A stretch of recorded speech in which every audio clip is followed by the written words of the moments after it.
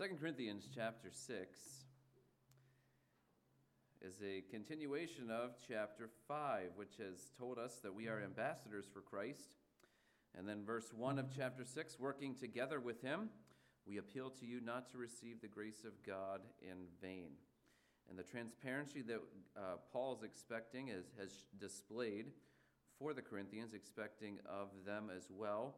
And if we skipped over our passage that we read, if you look at verse 13 of chapter 6, in return I speak as to children, widen your hearts also, and go down to 7:2, make room in your hearts for us.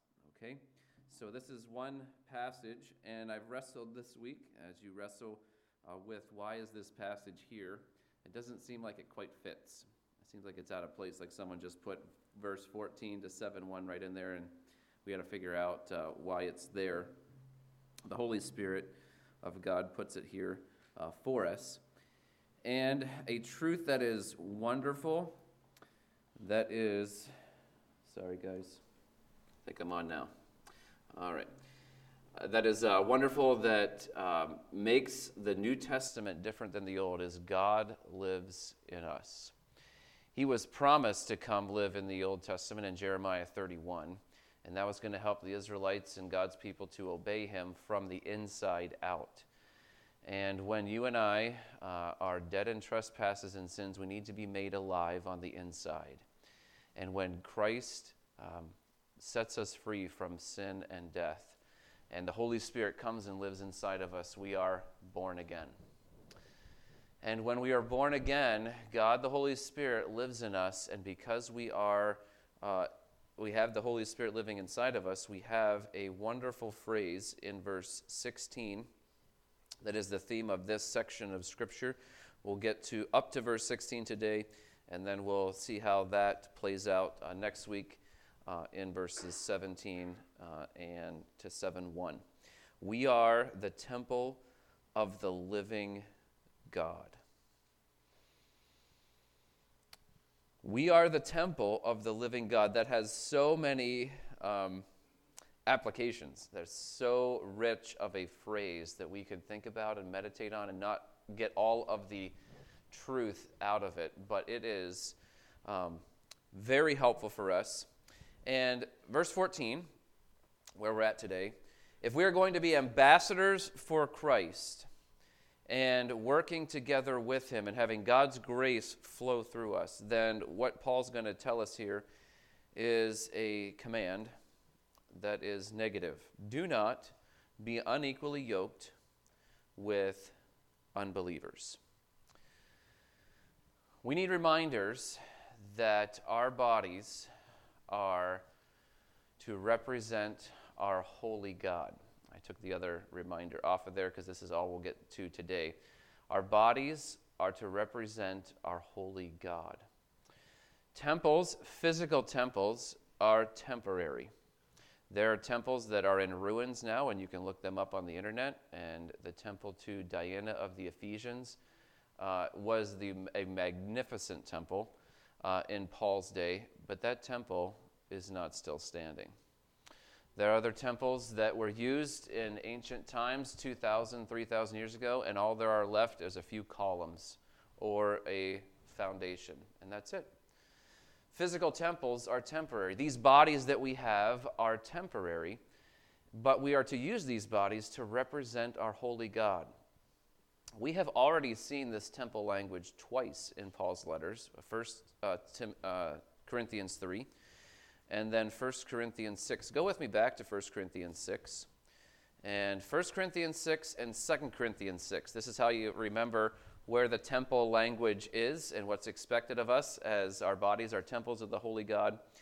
They're both 6, and they're both in Corinthians. So 1 Corinthians 6 and 2 Corinthians 6, and both of them are at the end of the chapters. All right, so 1 Corinthians 6, verse 18.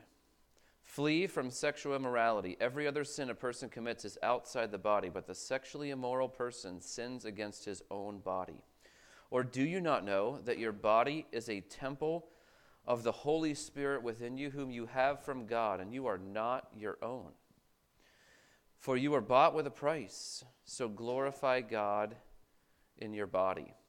And there's a lot of commands in 1 Corinthians, but in the middle of 1 Corinthians is this temple. Your body is the temple. Now back to 2 Corinthians, and he's going to give us more instruction based on our bodies being the temples, and we are ambassadors for Christ from chapter 5, verse 20. So we're ambassadors for Christ, as you see up here on the screen, as though God were making his appeal through us. We implore you on Christ's behalf, be reconciled to God. And this is our mission as people, rescued, reconciled to God. We are now on a mission as ambassadors for Christ to go out and tell the world, be reconciled to God too. And God wants to use these bodies to accomplish that goal. So the question that we have here from verses 14 to 16, there's 5 questions. And so my outline today are going to be questions. And the question that we have first is, do these partners make sense? When you look up pictures of a yoke, now we don't see oxen in yokes today out in the fields. Those have been replaced by tractors. But in some cultures today, there are still oxen, and they must have been short on oxen in this picture, or there was a surplus of camels, or vice versa. And so, based on necessity, you go with what you have, right? And so, this is something that MacGyver probably would have done too, as we putting two things together that don't really fit. You can see how the yoke isn't level. It goes up quite a bit. I don't know the strength of a camel, but I'm assuming the strength of a camel is different than the strength of a cow there on the left, and oxen. I'm assuming that the gait, the way that the animal walks, is going to be different. So that bar, the yoke that's holding them is going to be constantly moving. I'm assuming the camel, longer legs, is going to have longer strides. And it's going to be frustrating for all 4 characters in the picture here. The little guy in the front that's holding, it looks like he's holding the camel, maybe to keep it in line. And the guy in the back's trying to plow a straight row. And then the cow and the camel together, I might be looking over like, how did I get stuck with him, right? So these partners don't make sense. And that's the picture that Paul starts with in verse 14. Don't be unequally yoked together with unbelievers. I don't know how long that these guys are going to be yoked together, but if they're plowing all day, if you are frustrated with the person that you are connected to, the longer you're connected, the more frustrating it becomes. So Paul says, if we're ambassadors and we're to be transparent and open and have Christian character in the first part of chapter 6, he says, here's something that's going to hurt you from possibly opening up, from opening your hearts. And if you are considering being unequally yoked with unbelievers, you're not going to tell someone at the church, because they're going to say, but doesn't 2 Corinthians 6:14 forbid this? Or if you are unequally yoked together and disobeyed God in doing this, you're going to try to hide that. And so we'll talk at the end about how to apply this. But let's get these 5 questions from verses 14 to 16 and see what they mean. You'll see the verses half of 16, 17, and 18 are all quotes from the Old Testament. Many, many quotes from the Old Testament represented in those verses, and we'll look at those, Lord willing, next week. So do these partners make sense? On the right side of your screen left side of your screen is white. The right side of the screen is dark. So light and dark, and I got that from the second question, of light and darkness. We live in God's light, and sin causes the world to be in darkness. So let's ask ourselves these questions, because Paul's asking the Corinthians these questions, and he's going to answer this big question. Do these partners, does this kind of partnership, does it make sense spiritually? Verse 14. For what partnership has righteousness with lawlessness? So why is he asking this? Let's look at the next phrase. What fellowship has light with darkness? What accord has Christ with Belial? Or what portion does a believer share with an unbeliever? Or what agreement has the temple of God with idols? In all of these questions, there is a representation of the Christian life in the first part of the phrase and a representation of the life without Christ in the second part of the phrase. And so we're meant to compare. So I have a chart up here. Pretty simple. All we're going to do is go through these questions one at a time. What partnership has righteousness with lawlessness? Now, we saw in Sunday school a couple weeks ago that Romans 6 says that we are either slaves of sin or slaves of righteousness. And when we are slaves of sin, Christ sets us free. And when we're free from being slaves to sin, we transfer our master from slaves of sin to a slave of Jesus or slave of righteousness. And what we get from being a slave to sin is what? Death. What we get from being a slave to righteousness is eternal life. So we're not on the same team. And I have talked to people who maybe have a different religion and they think, oh, you guys are a Bible church and it seems like we're all Christians and we're all on the same team. I don't know what percentage right now in our country claim to be Christians, but we have to take the Bible's language. And if someone claims to be a Christian and they're not born again, they're not a follower of Jesus, they don't have the Holy Spirit living inside of them, they could care less about, and we'll see the distinctions here. We can say you can take any label you want to in any survey you want to, but claiming something doesn't make it true. Life makes it true or false. Reality is Christians are described on the first phrase, first half of the phrase, and unbelievers, unsaved, those who are still following Satan are represented on the second part of all these questions. For what partnership? What do partnership, those who have something in common?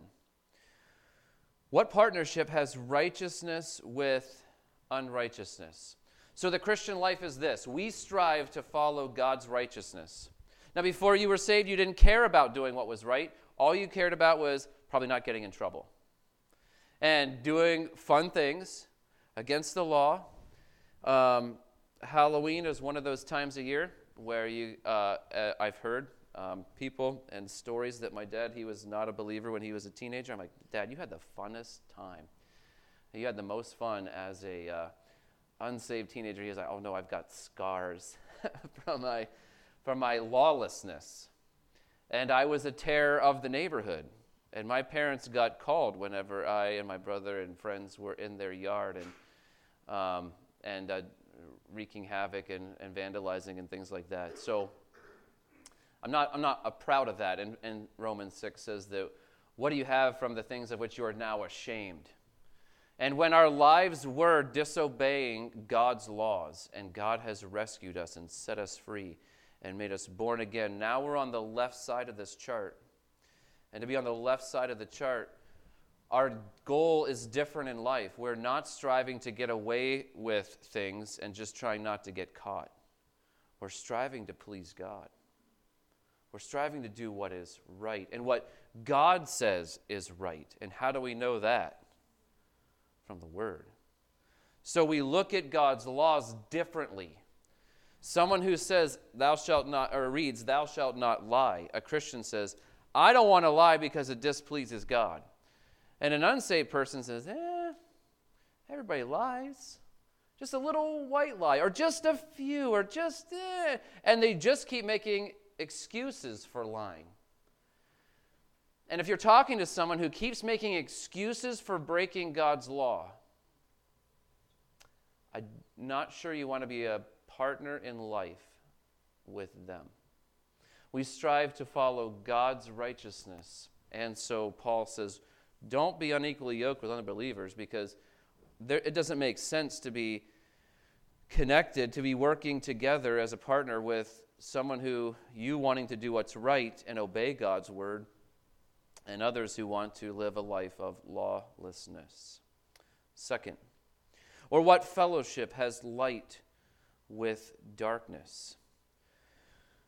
If you ever work, now that we're getting less and less daylight, you have to use more and more artificial light out in your yard, or it's still warmer weather, you can work outside, but you run out of daylight and you have to use light. Light and darkness cannot be in the same place at the same time.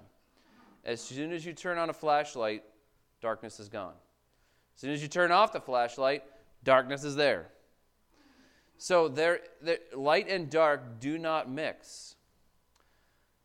So what is it about the Christian life when it comes to God's light? Well, 1 John 1 says that we walk in the light as he is in the light. And there's no darkness at all in God. And darkness is parallel to sin, and light is compared to God's righteousness, which you see in the first question as well. We want to walk in God's light. Hold your hand here and go with me to a very famous passage, John 3. Jesus taught Nicodemus after John 3:16 about light and darkness when it comes to spiritually doing what pleases God or doing what pleases yourself, obeying God or disobeying God. In John chapter 3, near the end of Jesus' dialogue with Nicodemus, in that night when he's telling him he must be born again, and he must trust in Jesus who is standing before him, who is teaching him, for God so loved the world, verse 16, that he gave his only Son, that whoever believes in him should not perish but have eternal life. For God did not send his Son into the world to condemn the world, but in order that the world might be saved through him. Whoever believes in him is not condemned, but whoever does not believe is condemned already, because he has not believed in the name of the only Son of God. And this is the judgment, that light has come into the world. And a few chapters later, Jesus is going to say, I'm the light of the world. The light has come into the world, and people loved the darkness rather than the light, because their works were evil. For everyone who does wicked things hates the light, that's God's light, and righteousness, and does not come to the light, lest his work should be exposed. But whoever does what is true comes to the light, so that it may be clearly seen that his works have been carried out in God. So there it's very clear that men love darkness rather than light because their deeds are evil. Crime goes up when it's dark outside. Why? Because you can get away with it easier. Temptation to sin gets stronger in physical darkness because we think in our flesh that we can get away with sin. But the true believers, true followers of Christ, those who have been reconciled to God, those who are ambassadors for Christ, they want to walk in God's light. I can't make you want to walk in God's light. God, the Holy Spirit, does that for you and in you. And when our young people and when those that we're discipling, when we see a desire in them to want to do what's right and want to walk in God's light, we can be encouraged that they probably are born again, that they are ambassadors. And those who want to disobey God's laws and those who want to sin's darkness, let's say, I don't see God's light here. You don't want to do what is right. No matter how many good Christian people you have around you, you're still walking in sin's darkness. Third question. What accord, what do they have in common? Again, it's just synonyms here. What accord, what unity has Christ with Belial? Now, this is a word that is obviously something opposite of Christ, someone opposite of Christ. We think it's Satan, and that word means worthlessness. So Christ is of perfect and extreme valueless worth. He is priceless. And Satan is worthless. That's the term here. What accord has Christ, who is infinitely valuable, with Satan, who is causing us to live worthless lives? Look at someone's values. What are values? What do you see as valuable? What do believers, those who are following Christ, those who have been reconciled to God, what do we see as valuable? In this phrase, what is it that's valuable, that's opposite of worthless? It's Christ. Christ is valuable. He is the treasure. When you are born again, you get Him. And we'll see that again in another phrase. We value Christ and His kingdom. And those who are walking in darkness and disobeying God's law, they value Satan. And any lies that he tells us, like we are in charge of our lives, or this is your body, do with it what you want. Those are all lies from Satan. And those who aren't set free from their sin believe Satan's lies and are part of his kingdom. And he is of the father, you are of your father the devil, Jesus said in John 8:44. And his kingdom is a kingdom of darkness and lying and deceit and destruction. So what accord? How can we work with people who we value Christ and his kingdom and they value self-esteem, they value selfishness, they value the independent person, they value Satan and his kingdom, and just live for this life. This is all there is. What you can see is all there is. And we as believers are going to have a really hard time when life and ministry with people that we can't work together because we're valuing something completely opposite. And that we're seeing here after 3 phrases, these are opposites. They're going in opposite direction. Verse 15 continues, number 4. What portion does a believer share with an unbeliever? This word portion is elsewhere translated inheritance. If you have a wealthy relative and you think that you're in their will and they pass away, you go with an expectation of the reading of the will of, I'm going to get something. I'm going to get a lot of something. And you're expecting a huge portion, a huge inheritance. And what is it here that, what portion, what inheritance does a believer share with an unbeliever?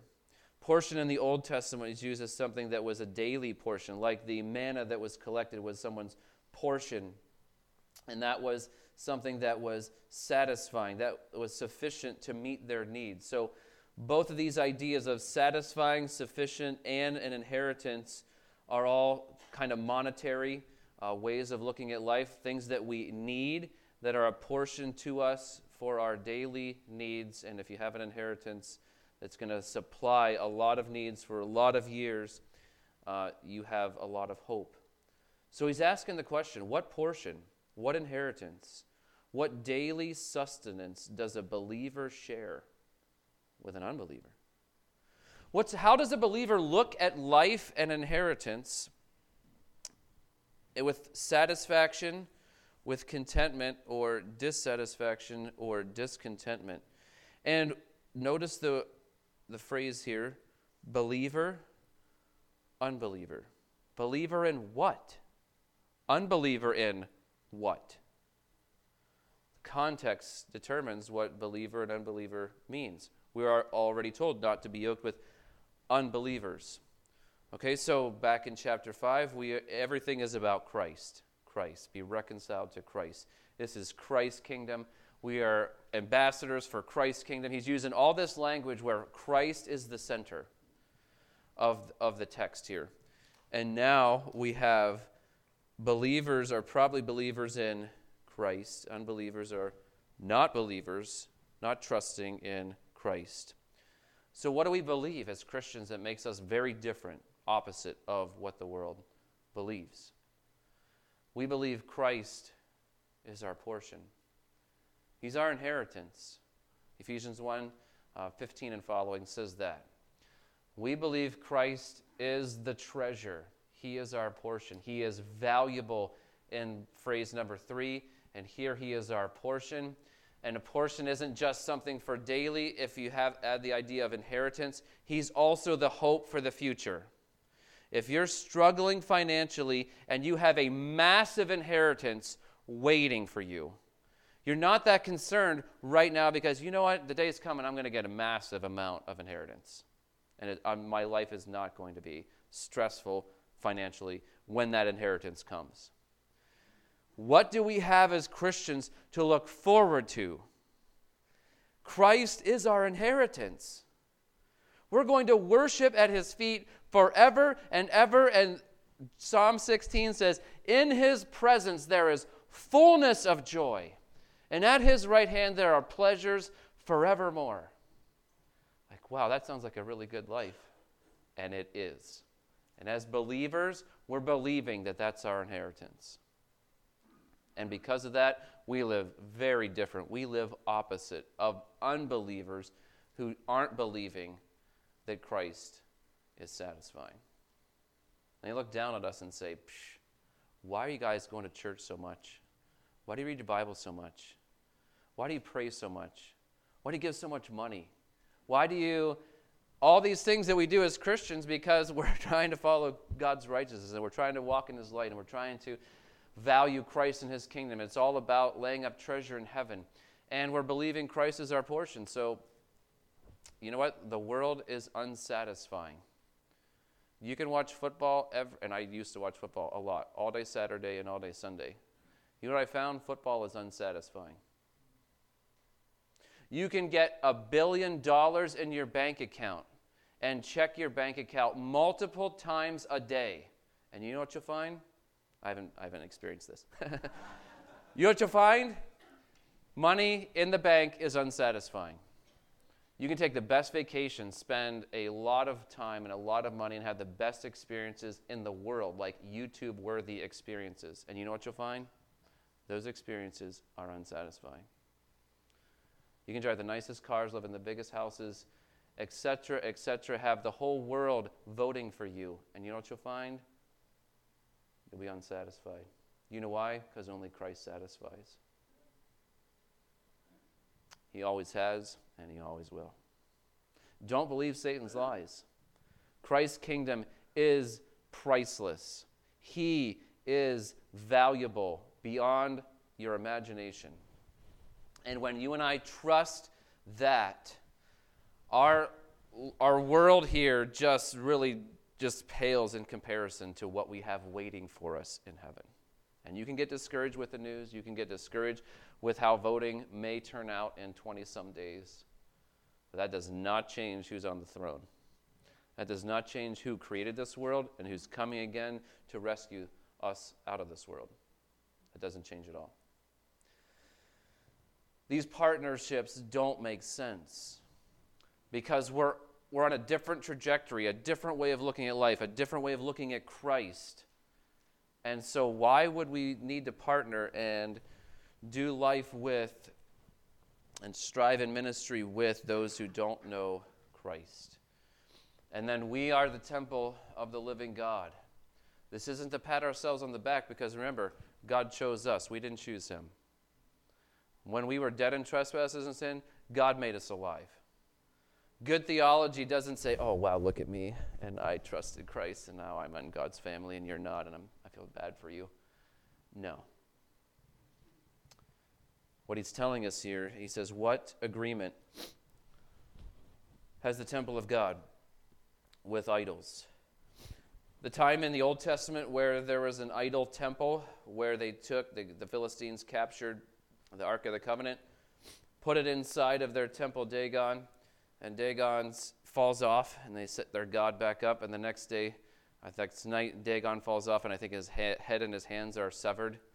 Like, God does not compete with other idols. There is one true and living God.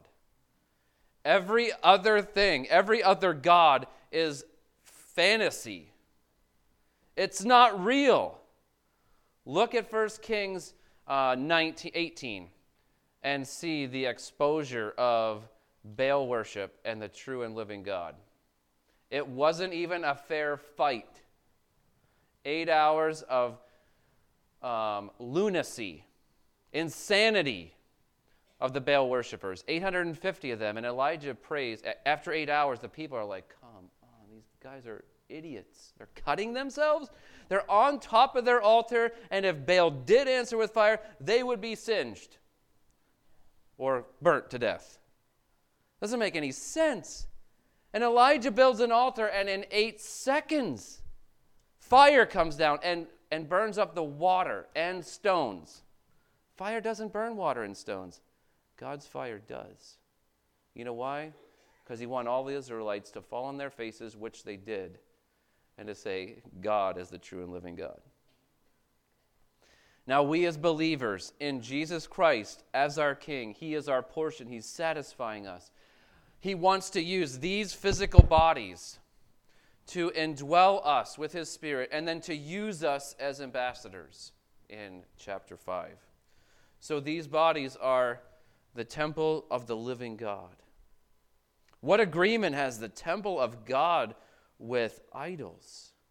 If we try to put idols into our heart and try to worship those idols, the living God's going to say, no, I do not cohabit with idolatry. Get the idolatry out. Throughout all the Old Testament, the Israelites, if they wanted to worship God, they had to get rid of idols, get rid of idols, get rid of idols.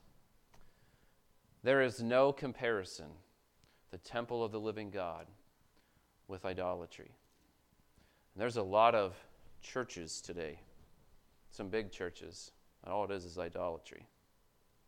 There's feel-good messages, very little of the Word of God, no gospel, no sin, no redemption, no holiness, no fear of God. It's a show. It's entertainment. And that's what the thousands want. But that's not what is true and honest and just and holy. Our bodies are to be holy. We are the temple of the living God. We'll see next week that. But so how does God in you affect the way you live? I put it all up here together. No unequal yokes with unbelievers should affect who you date and who you marry. Now, if you're already married to an unbeliever and you were saved after your wedding, 1 Corinthians 7 speaks to that if your unbelieving spouse is willing to live with you, then you do, and they have a front row seat to the glory of God, and they're married to an ambassador. And so that's what 1 Corinthians 7 says. But it also says, 1 Corinthians 7 says, if your spouse dies, you're only free to marry someone who is also in the Lord. That's what 1 Corinthians 7 says. Now, this is 2 Corinthians 6. And if you can't marry, and you shouldn't marry an unbeliever, then you shouldn't even be dating an unbeliever. Okay, so parenting advice. If you are considering, and we started as a church years ago through the discipline process where someone who is a believer wanted to marry someone who is clearly an unbeliever. And I met with the unbeliever, shared the whole plan of salvation. They were not interested. They did not want, and it's not like I didn't want them to be happy. So we can't allow this because of all 5 of those questions, there is no, it's like not just unequally yoked, you're going in the opposite direction. If you put one animal going one direction, the other animal going the other, you know what they're going to get? They're going to get circles. They're only going to go in circles. They're not going to go anywhere. And so dating and marriage is an issue that it's going to affect everything of your life. How you parent and everything, how you spend money. And you can go back through the questions, and they do match with you shouldn't date or marry an unbeliever or someone who is obviously a believer. That's what I'm going to tell my kids. You marry someone who is obviously wanting to walk in God's light, someone who is obviously wanting God's righteousness, someone who is obviously treasuring and loving Jesus Christ and promoting his kingdom. That's who you want to marry. Not someone that you're dragging with you through life. Hey, let's go to church. I don't feel like let's give to church. We could go on a bigger vacation if we don't. And it's just one thing after another that you're going to struggle if you're married to someone who is not obviously a believer. Second, no unequal yoke should affect with whom you minister and worship. I was invited a couple years ago to a college ministry, and they said in our town here in Lowell, they invited me to come and do a prayer walk. I said, that's fine. I would love to walk around the college campuses here in Lowell and pray for God's kingdom to be built and people will be saved. I said, so who else is invited to this? And the list of churches and ministers were people that I'm not sure they were believers. So I said, no, thank you. I can't walk around with unsaved people praying because the unsaved people can't pray. And what I should be praying for is an opportunity to share the gospel with them. And I'm really going to confuse them if I'm there with them as a interfaith sort of prayer walk. I'm going to be evangelizing the leaders of the other churches or ministries that I'm walking with. So I said, I can't do that. So no unequal yoke should affect with whom you minister and worship. And if you have to compromise the gospel and you can't be an ambassador for Christ, and you have to sign a statement or whatever, and we have, as a church, had to not help a certain ministry, even though they were doing pregnancy care center work. We couldn't do it because we had to sign a Catholic statement of faith. And I said, we can't do that because we're not Catholic. And we don't go back to the last slide, and that's where we were at. So we couldn't do that. Letter C, no unequal yoke should affect how you are daily satisfied with Christ. You and I have to constantly challenge our own hearts. Am I being satisfied with the world or satisfied with Christ? The world is going to be so tempting, and now we have access to all kinds of entertainment. Whatever you like, you can find it on YouTube, I guarantee you. And you can watch hours and hours and hours a week that will distract you from Christ. It's not going to satisfy you like Christ will. And then fourth, no unequal yoke should affect how we hope for our inheritance in Christ.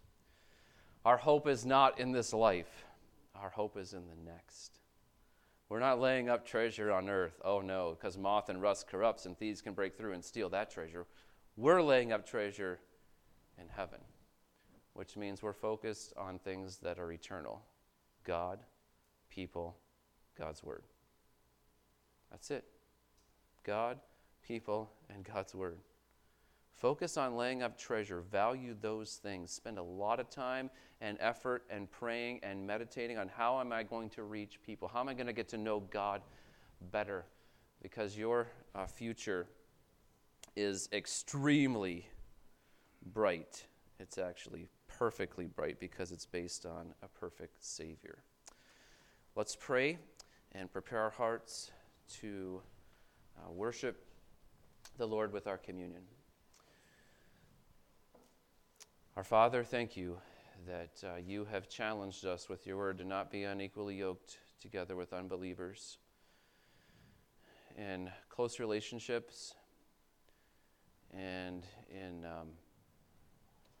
worship, I pray that you would give us discernment, give us a love for those that are lost, and help us to be ambassadors to them, but help us to be discerning as well. Thank you for this passage that helps us with our discernment. It helps us to think clearly about what is important and what we value and what the world values.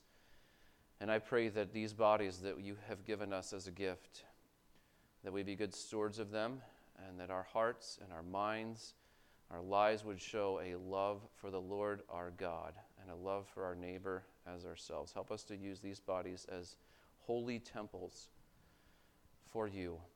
And thank you for your Holy Spirit living inside of us. In Jesus' name we pray. Amen.